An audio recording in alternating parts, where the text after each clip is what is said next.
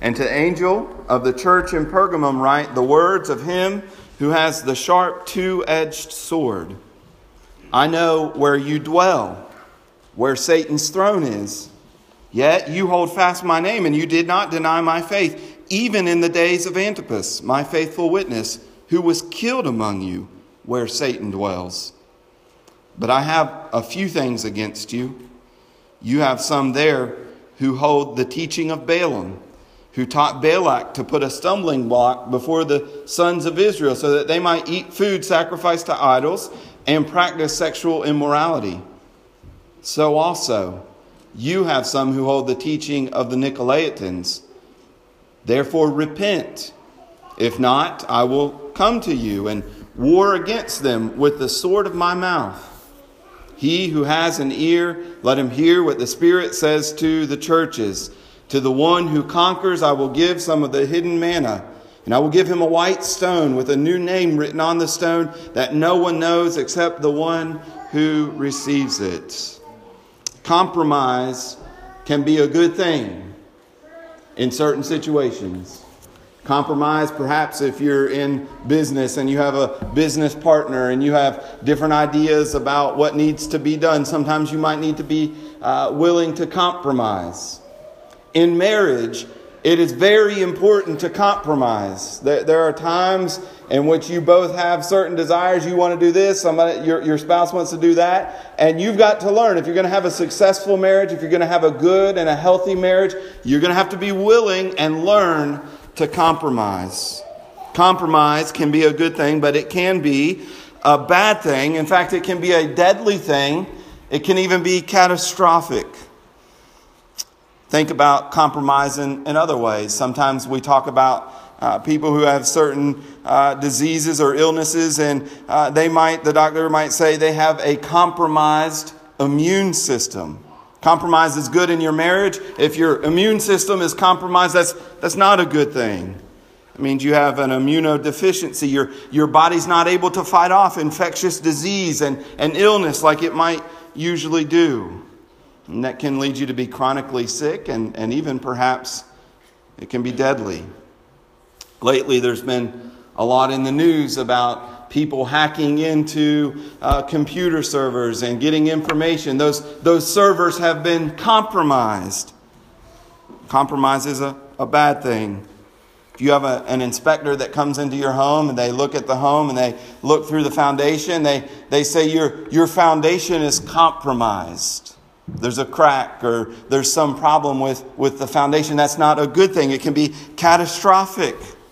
In 2011, I remember we lived in Louisville, and we lived in the west side of Louisville, and there's the bridge on 64 that goes right from the west end of Louisville over into Indiana, and I drove over that bridge every day. And one day they came on the news and said they were doing a routine inspection, and some of the steel beams that undergird and hold up that bridge were compromised. The steel was compromised. There was a crack or some problem there.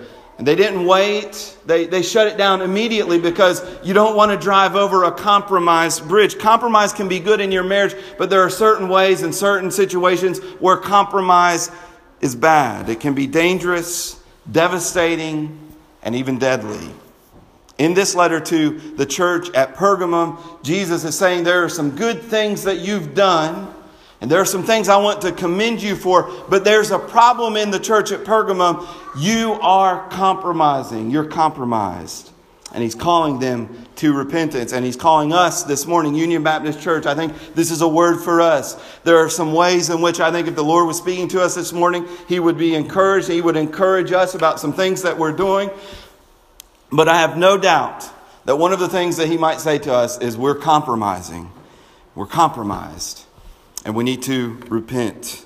Pergamum was the city that this church was located in. You can see a picture there. This is a replica of what the city would have looked like. One ancient Roman senator said of Pergamum that it was the most distinguished city in Asia.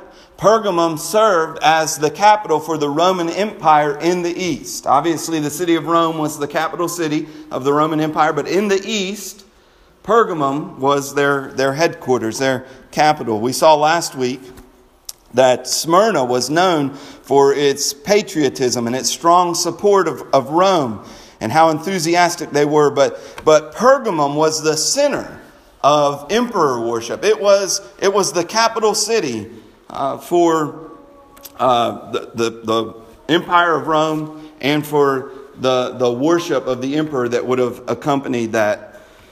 Leon Morris cites in his commentary on this that the fact that there was been an inscription found that said that Pergamum was the center of the emperor cult for the whole province. Pergamum was, the name itself means citadel, and it gets that name from the fact that it is located on a mountain. You know, you've got in this region a lot of flat land, plains, but Pergamum itself, this city was located on a mountain 1,000 feet tall. And in fact, what we see here, this replica, is what they would call the Acropolis. That's not just a restaurant in Evansville. That is great. First time that's ever happened. Does anybody want to grab some towels there? Seth? Run and get some paper towels. There we go. Daniel's got it. All right. That's really smooth, isn't it? All right.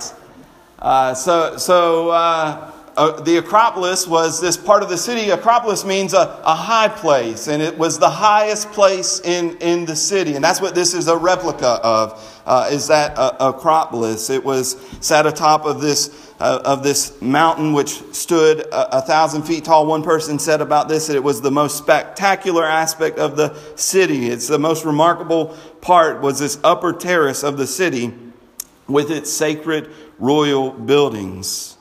In this area, this Acropolis part of the city, there was a library, the second greatest library in the ancient world. It had over 200,000 volumes in this library. There would have been a garrison for Roman soldiers. There were all kinds of temples to their various deities in this section of the city, and also a palace for the king. Pergamum was the home of several well-known deities in this time. They lived in the Roman Empire, paganism. There were all kinds of gods that they worshiped, and Pergamum was the center or the home for some of these important gods in that time. As we've already mentioned, it was the center for the cult of emperor worship. That was the main thing. There was a temple there. In fact, this city was the first city that was given the rights to build a temple to a living emperor, to Caesar Augustus. And so there was that. Later on, there were two more temples to various emperors, one to Trajan and one to Severus later on. Perhaps one of the most important, or one of... Thank you. Here you go. There we go. The quilted quicker picker-upper, right? All right. Yeah. No, they're good. That's probably the first and hopefully the last time that ever happens. So, all right.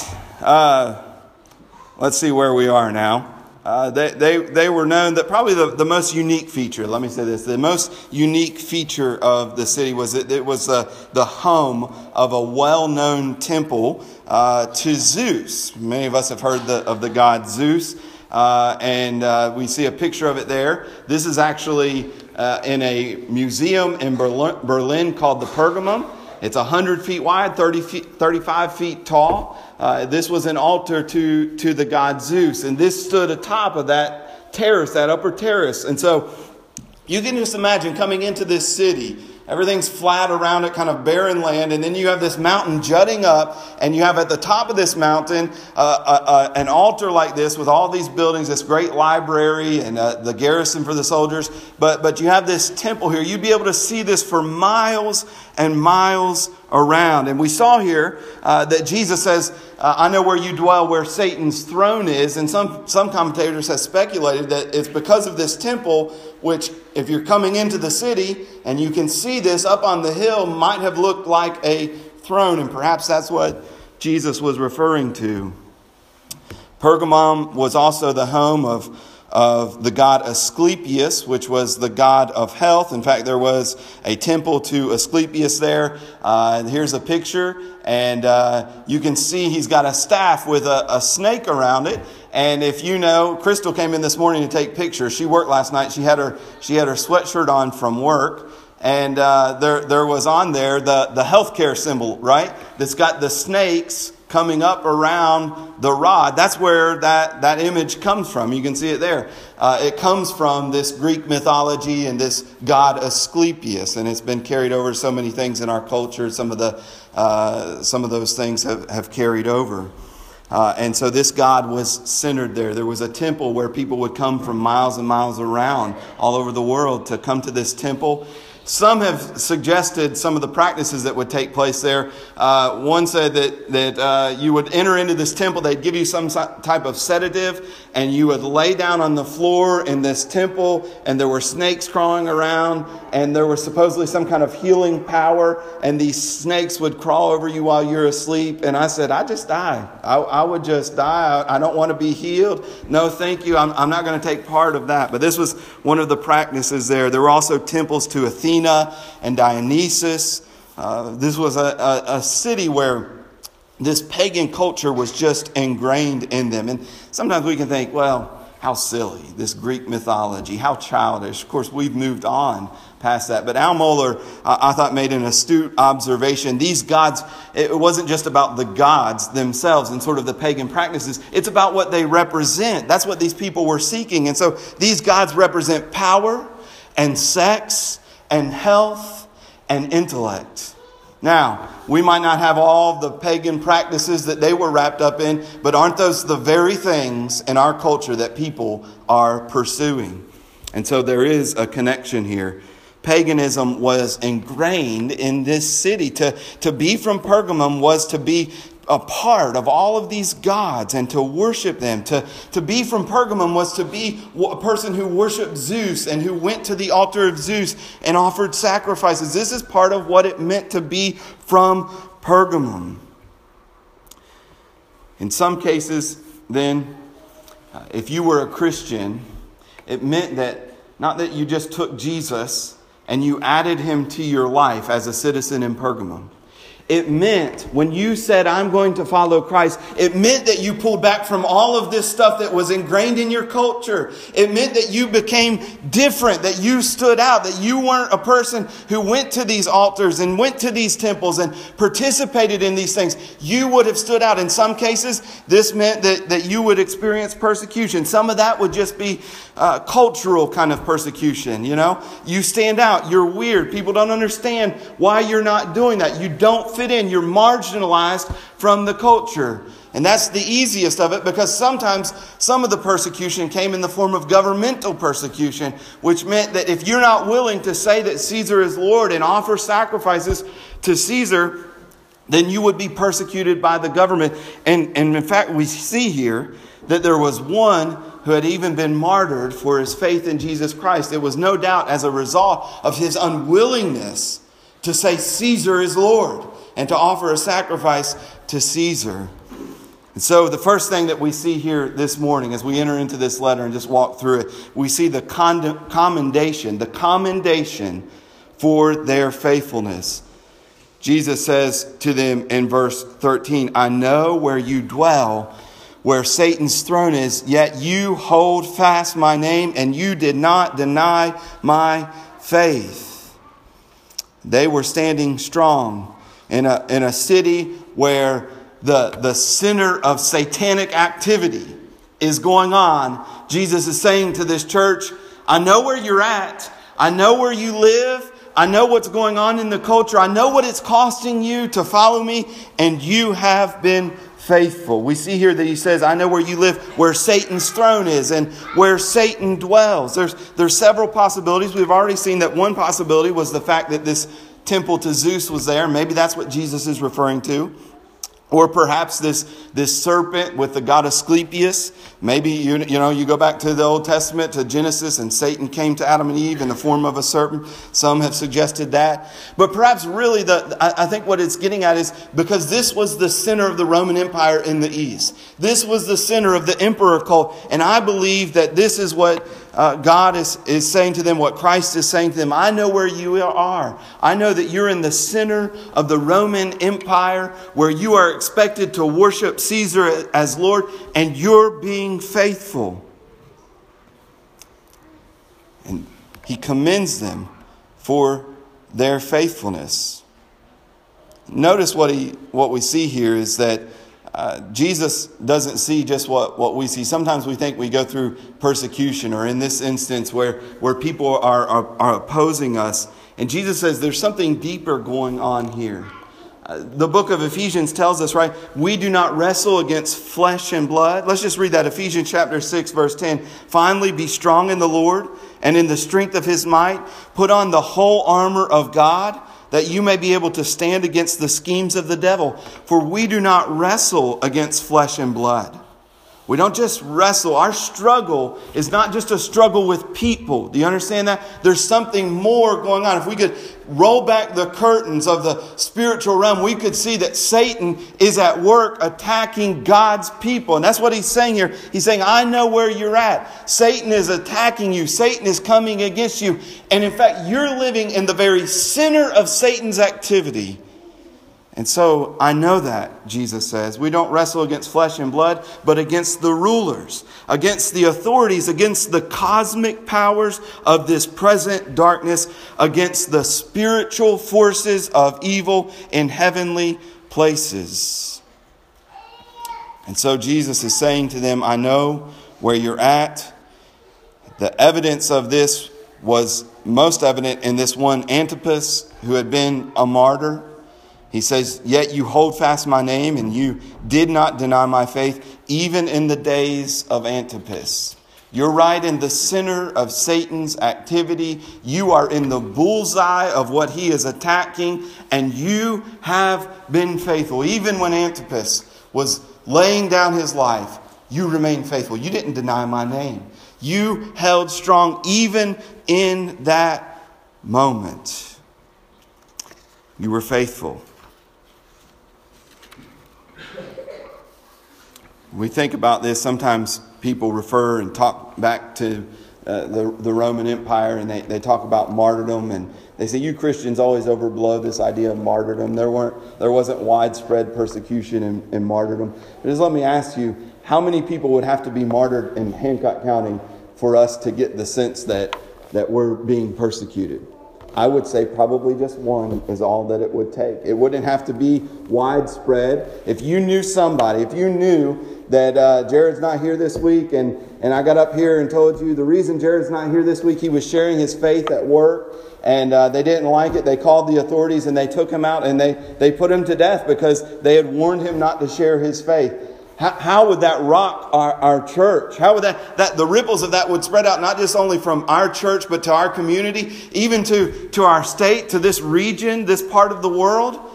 That would last. It wouldn't just last a year or two. We would take a long time before we felt comfortable again. And that's what's going on. There's a person who has so faithfully followed Christ, he was even willing to give up his life. And Jesus says, I know where you're at. And I know that you've been faithful even in the midst of them. Notice here that Jesus does a couple things. He says, I know. We saw last week that Jesus is sympathizing with them. I know what you're going through. I know that you're faithfully following me. I sympathize. Jesus has been here. Jesus has been the center of the attacks of Satan. For 33 years, he lived as the prime target of Satan's attack. And so he says to them, I know what you're going through. If you're here this morning and you're finding it difficult to be a Christian in our culture and to experience some of the ways in which we're ostracized and marginalized as Christians who are faithful to God's word, Jesus says this morning, I know what you're going through. I know what you are experiencing. He sympathizes with them, but he also commends them because you hold fast my name. Despite everything, they had not abandoned their faith. But what we see is that when Satan comes against you, and we've mentioned this, when Satan cannot defeat you by force, he will often seek to come another way and to attack you. And that's what he's done. If he can't get you by force, he will seek to bring about compromise or to defeat your faith or spoil your faith in some other way. And that's what's going on in this church. They had withstood the frontal attack of Satan. The persecution had come and they remained faithful. And yet they were beginning to compromise now. So look at verses 14 and 15.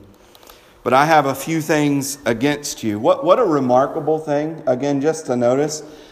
We've talked about this in some of the other ones.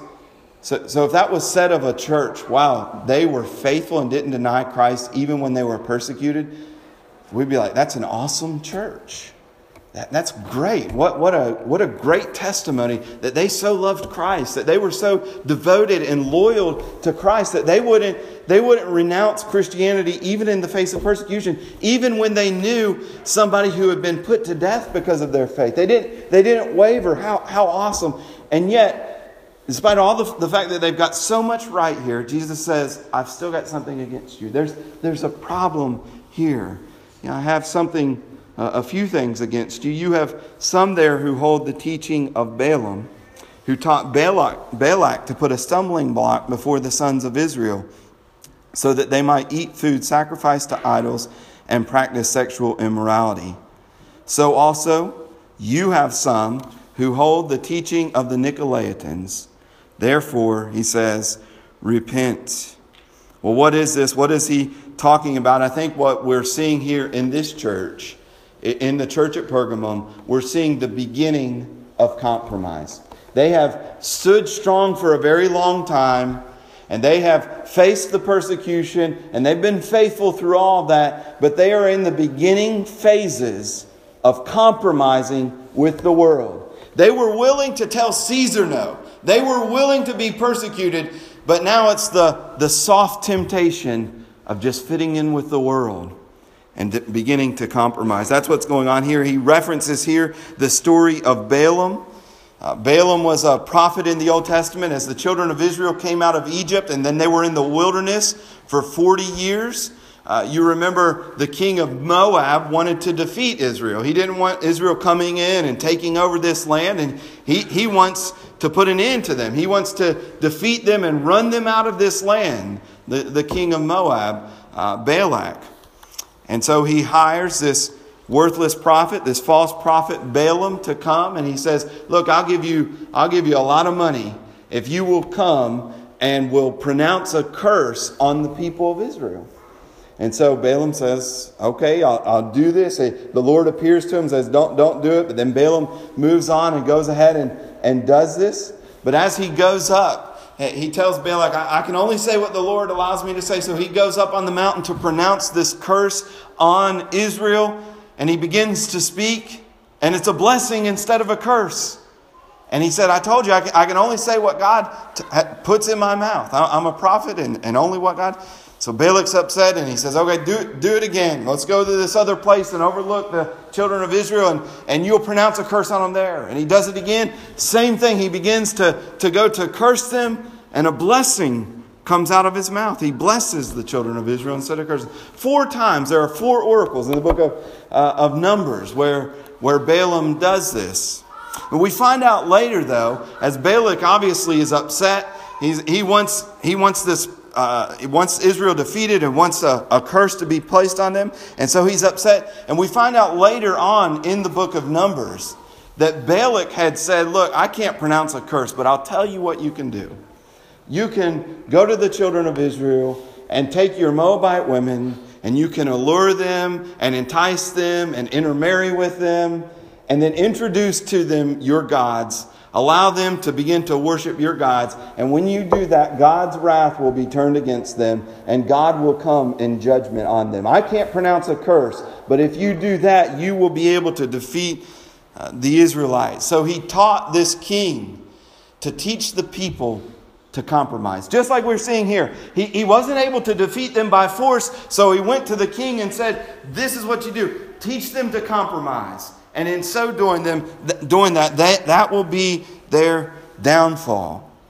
So Jesus is drawing on that as he writes to the church at Pergamum. There were not actually people here who were teaching that knew about Balaam and Balak and were thinking about that. But he's drawing this analogy that this practice goes all the way back to the Old Testament. And he says, so you have some people also, verse 15, who hold the teaching of the Nicolaitans. Now this was the actual teaching that was in the church. They were known as the Nicolaitans. These were the people who said, you can follow Jesus.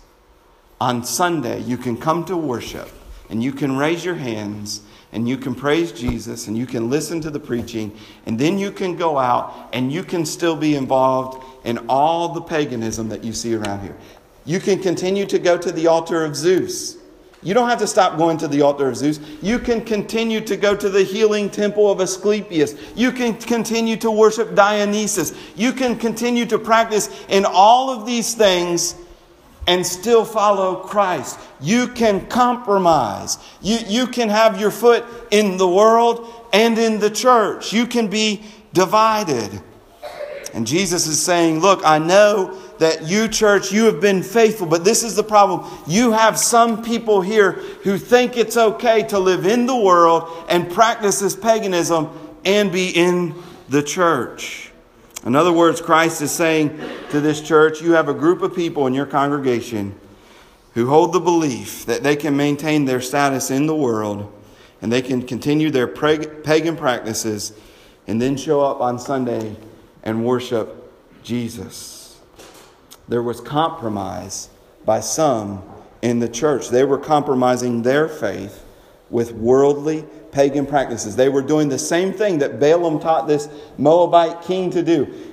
Tell them to introduce them to these other gods and to intermarry and to mix and to compromise with the Moabite women. And in doing so, they will draw the judgment of God. They were compromising since the very early days of the church.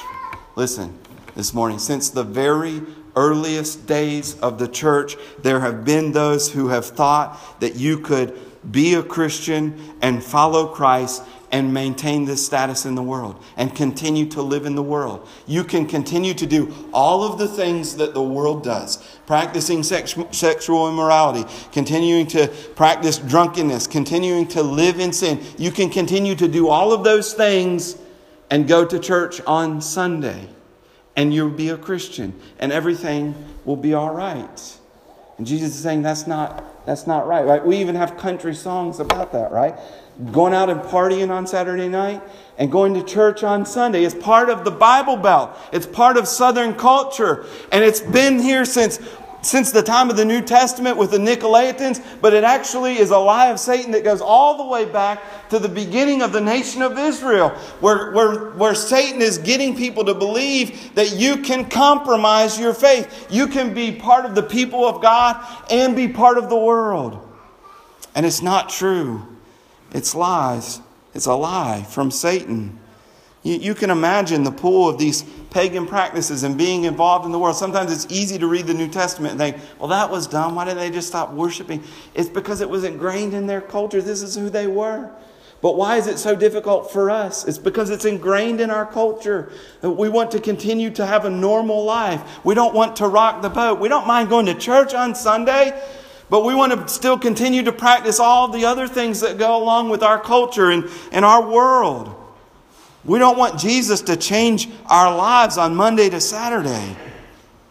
Are you compromising with the world this morning? The gods of power and sex and health and intellect, are they beginning to pull you in?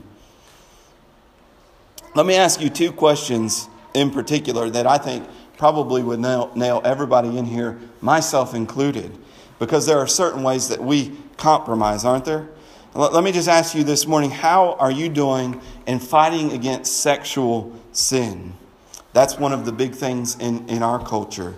Are you fighting against those sins? Are you living for the Lord in those areas?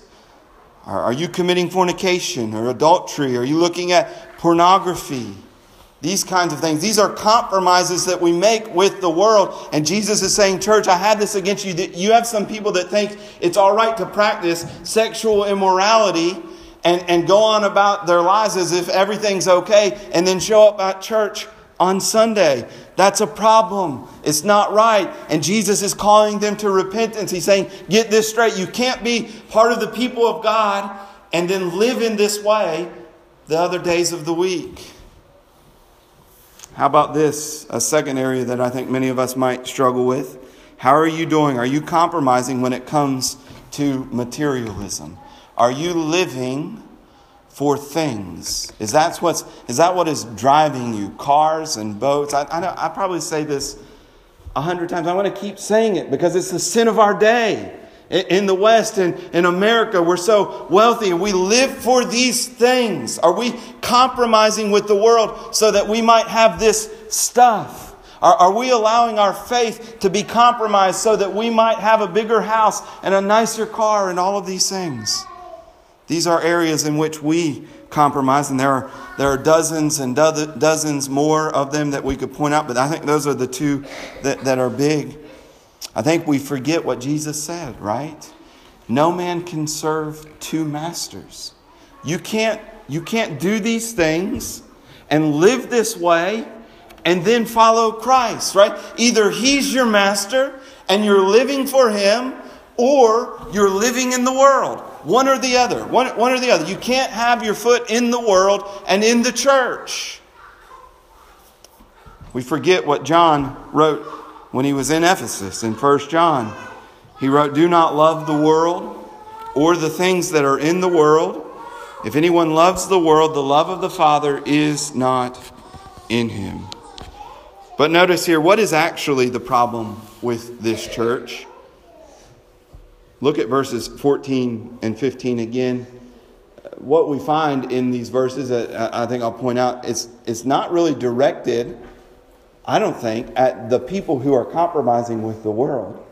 It's directed with the faithful church who's not handling and not dealing with the problem of compromising people in the church. Notice, you'll see what I'm saying here. Look at verses 14 and 15 again. But I have a few things against you, against these people who are faithful, who have not denied Christ, who continue to hold the faith. He says, you have some. You church, this faithful church that has withstood persecution, he says, you have some there who hold this teaching. You have some people in your membership rolls who are trying to show up and continue to maintain their membership in the church and come to church from time to time and act as if they are Christians, act as if they're following me. You have some of the people that are doing this and then are living in the world.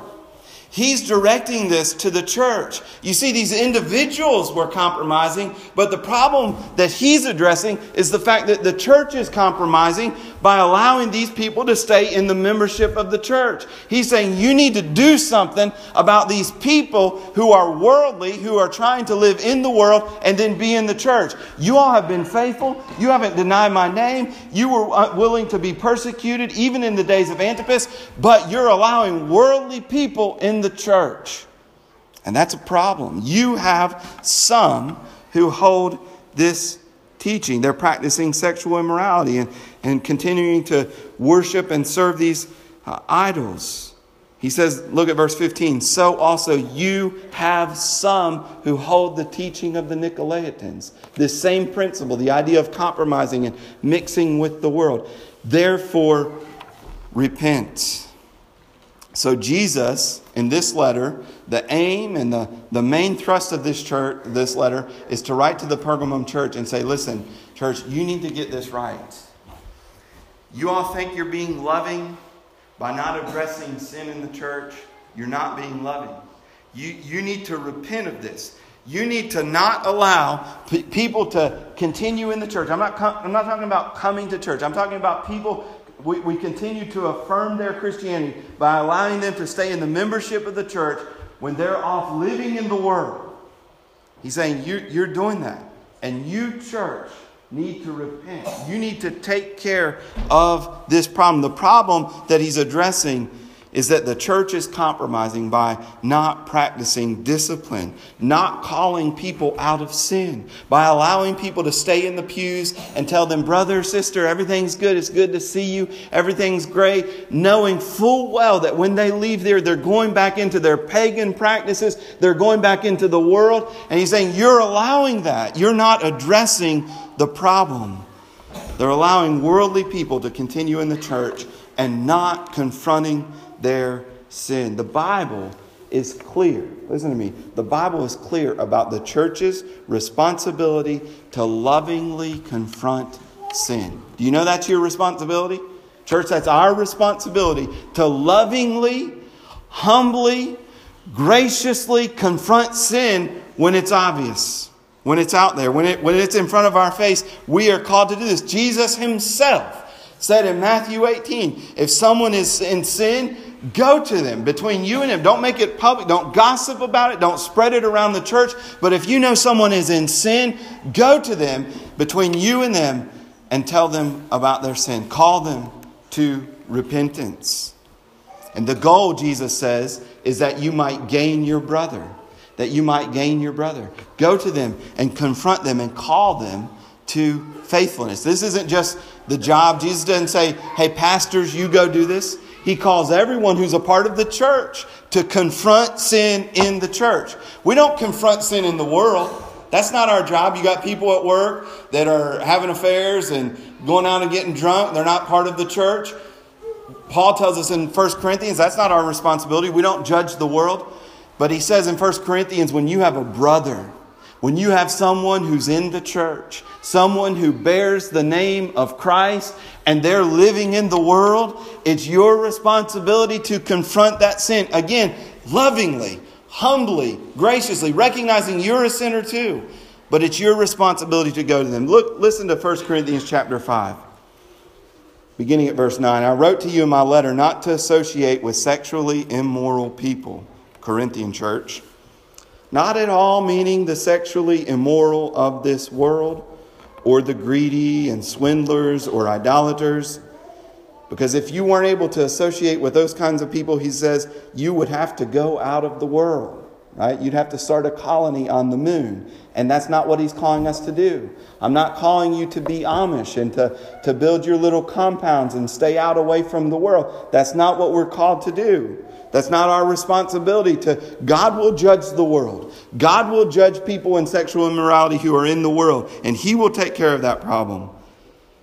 But now I'm writing to you not to associate with anyone who bears the name of brother. Anyone who claims to be a Christian. If he's guilty of sexual immorality or greed, or is an idolater, or a reviler, a drunkard, a swindler, not even to eat with such a one. For what have I to do with judging outsiders, people who are outside of the church, people in the world? That's not our responsibility, he's saying. Is it not those inside the church whom you are to judge? God judges those outside. Purge the evil person from among you. Here is a call to practice church discipline. And it's what we're called to do. It's what Pergamum was not doing. They were faithful. They had stood faithful. They had undergone persecution and not denied the name of Christ. But he's saying, look, you're beginning to allow people into your church who are practicing worldliness. They're living in sin, and you're not confronting them. You're not calling them to repentance. And that's a problem, because you're allowing in your church the seeds of its own destruction. If you continue to allow people to live in this way, the church will die. We see then the command to repent. The command to repent. Well, what does repentance look like for this church in Pergamum? Well, first of all, for those who are compromising, the individuals themselves, they are called to repent of that. They need to stop buying into this age-old lie that I can live in the world unchanged. My life can continue to practice. I can continue to practice all these things and then still be a Christian. You need to repent of that. If you're here this morning and that is the way that you view things, you need to repent of that this morning. You need to turn away from worldly practices and begin to follow Christ with your whole heart. Jesus doesn't allow, he doesn't allow this divided loyalty where we're in the world and in the church. He wants us to serve Him alone and worship Him alone and follow Him alone. And so if you're here this morning and that's been your practice, that's what you've grown up in the Bible Belt, in Southern Baptist churches who have told you you're on the membership roll. You asked Jesus in your heart in Vacation Bible School when you were 8 years old and everything's okay. You can go out and continue to live in the world.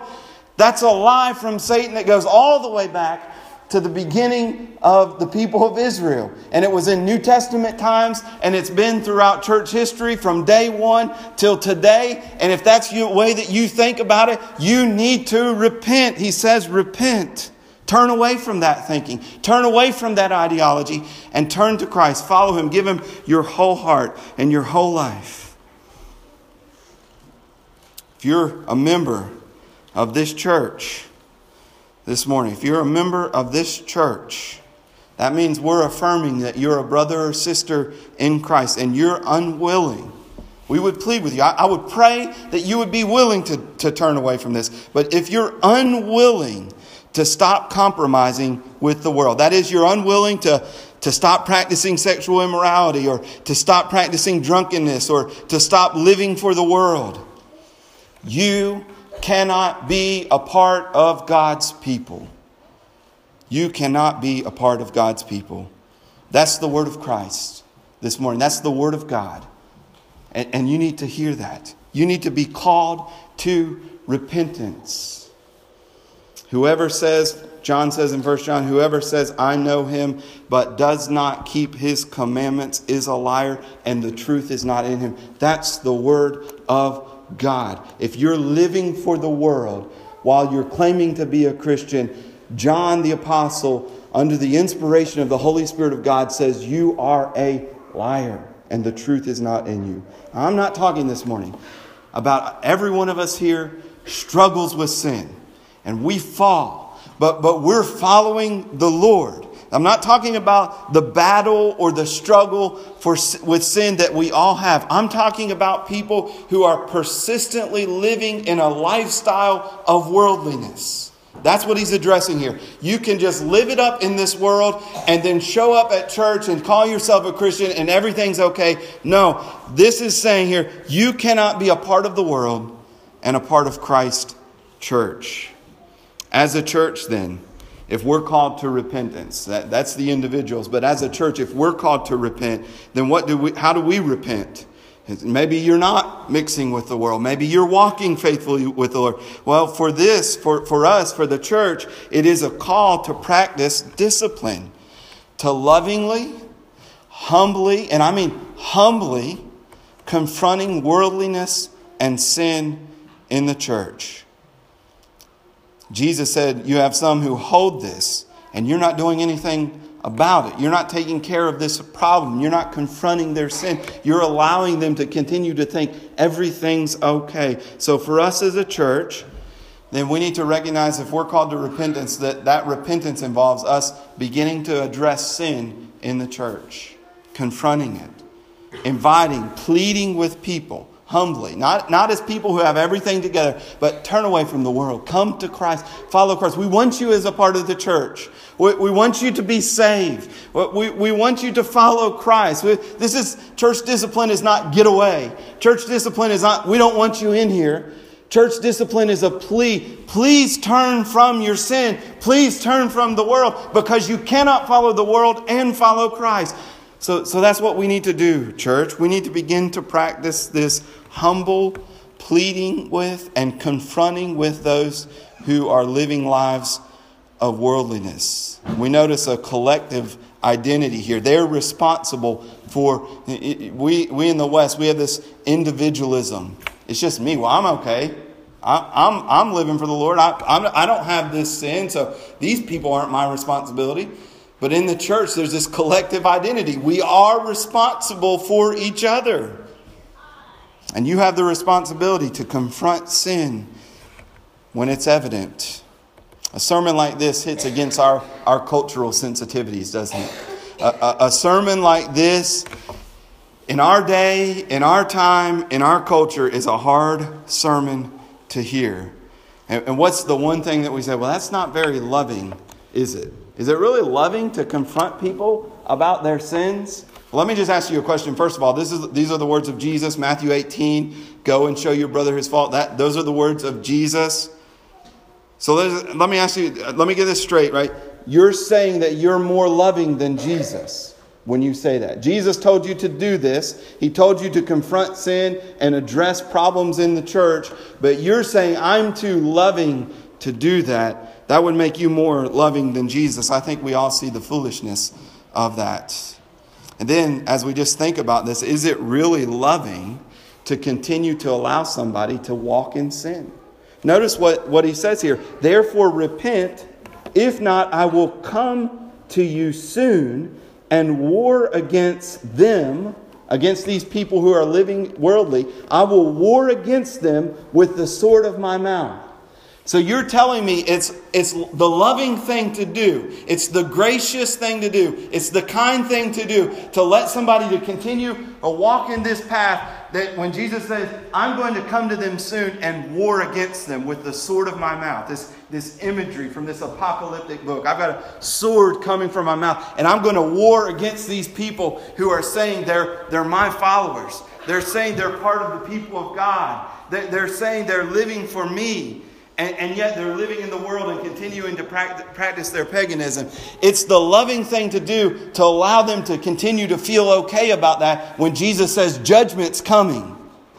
Well, it's not the loving thing at all.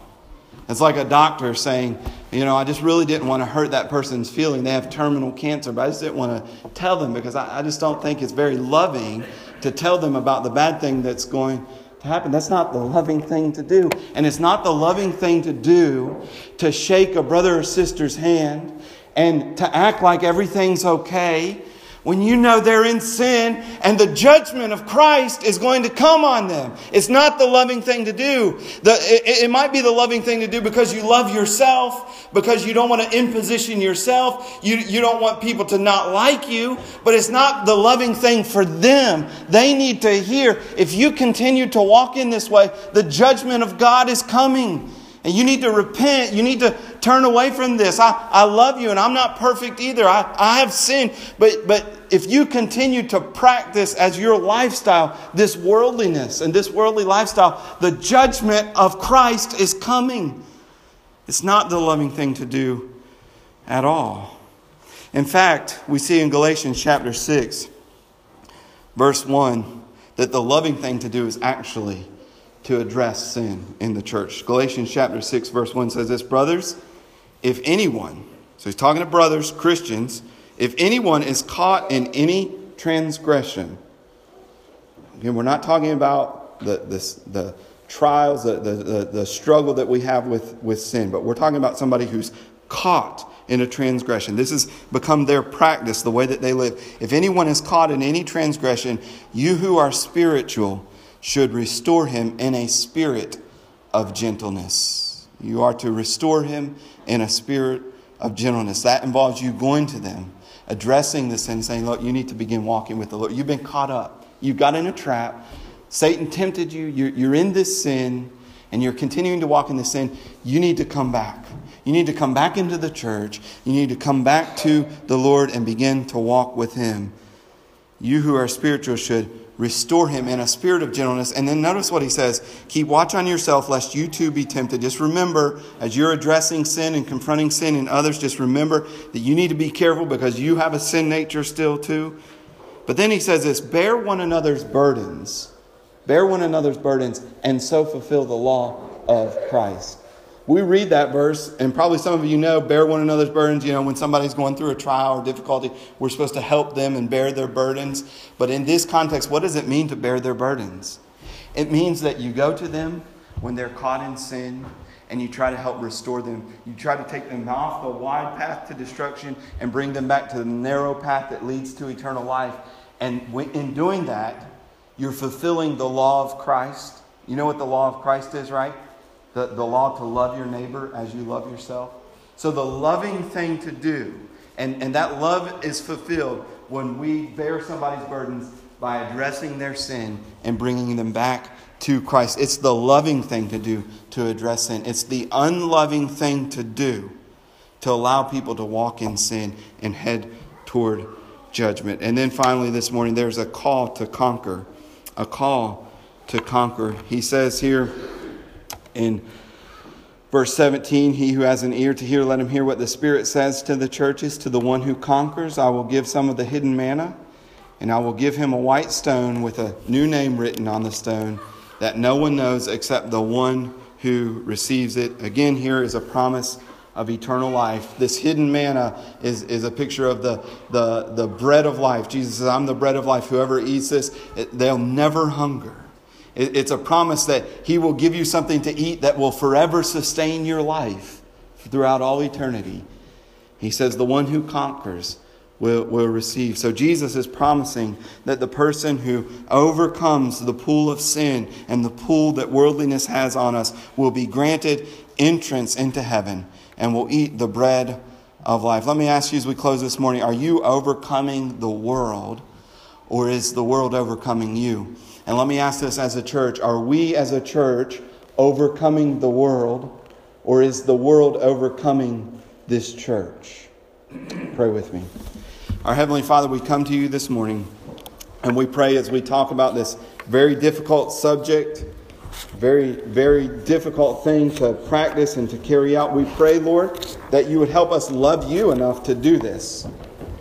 We pray that you would help us not to love our own comfort, our own reputation, but that we would love you enough to do what your word tells us to do. Help us as a church to be faithful to you, Christ. You're the head of our church, of the church, and so we pray that you'd help us to be faithful. We ask all of this in Jesus' name. Amen.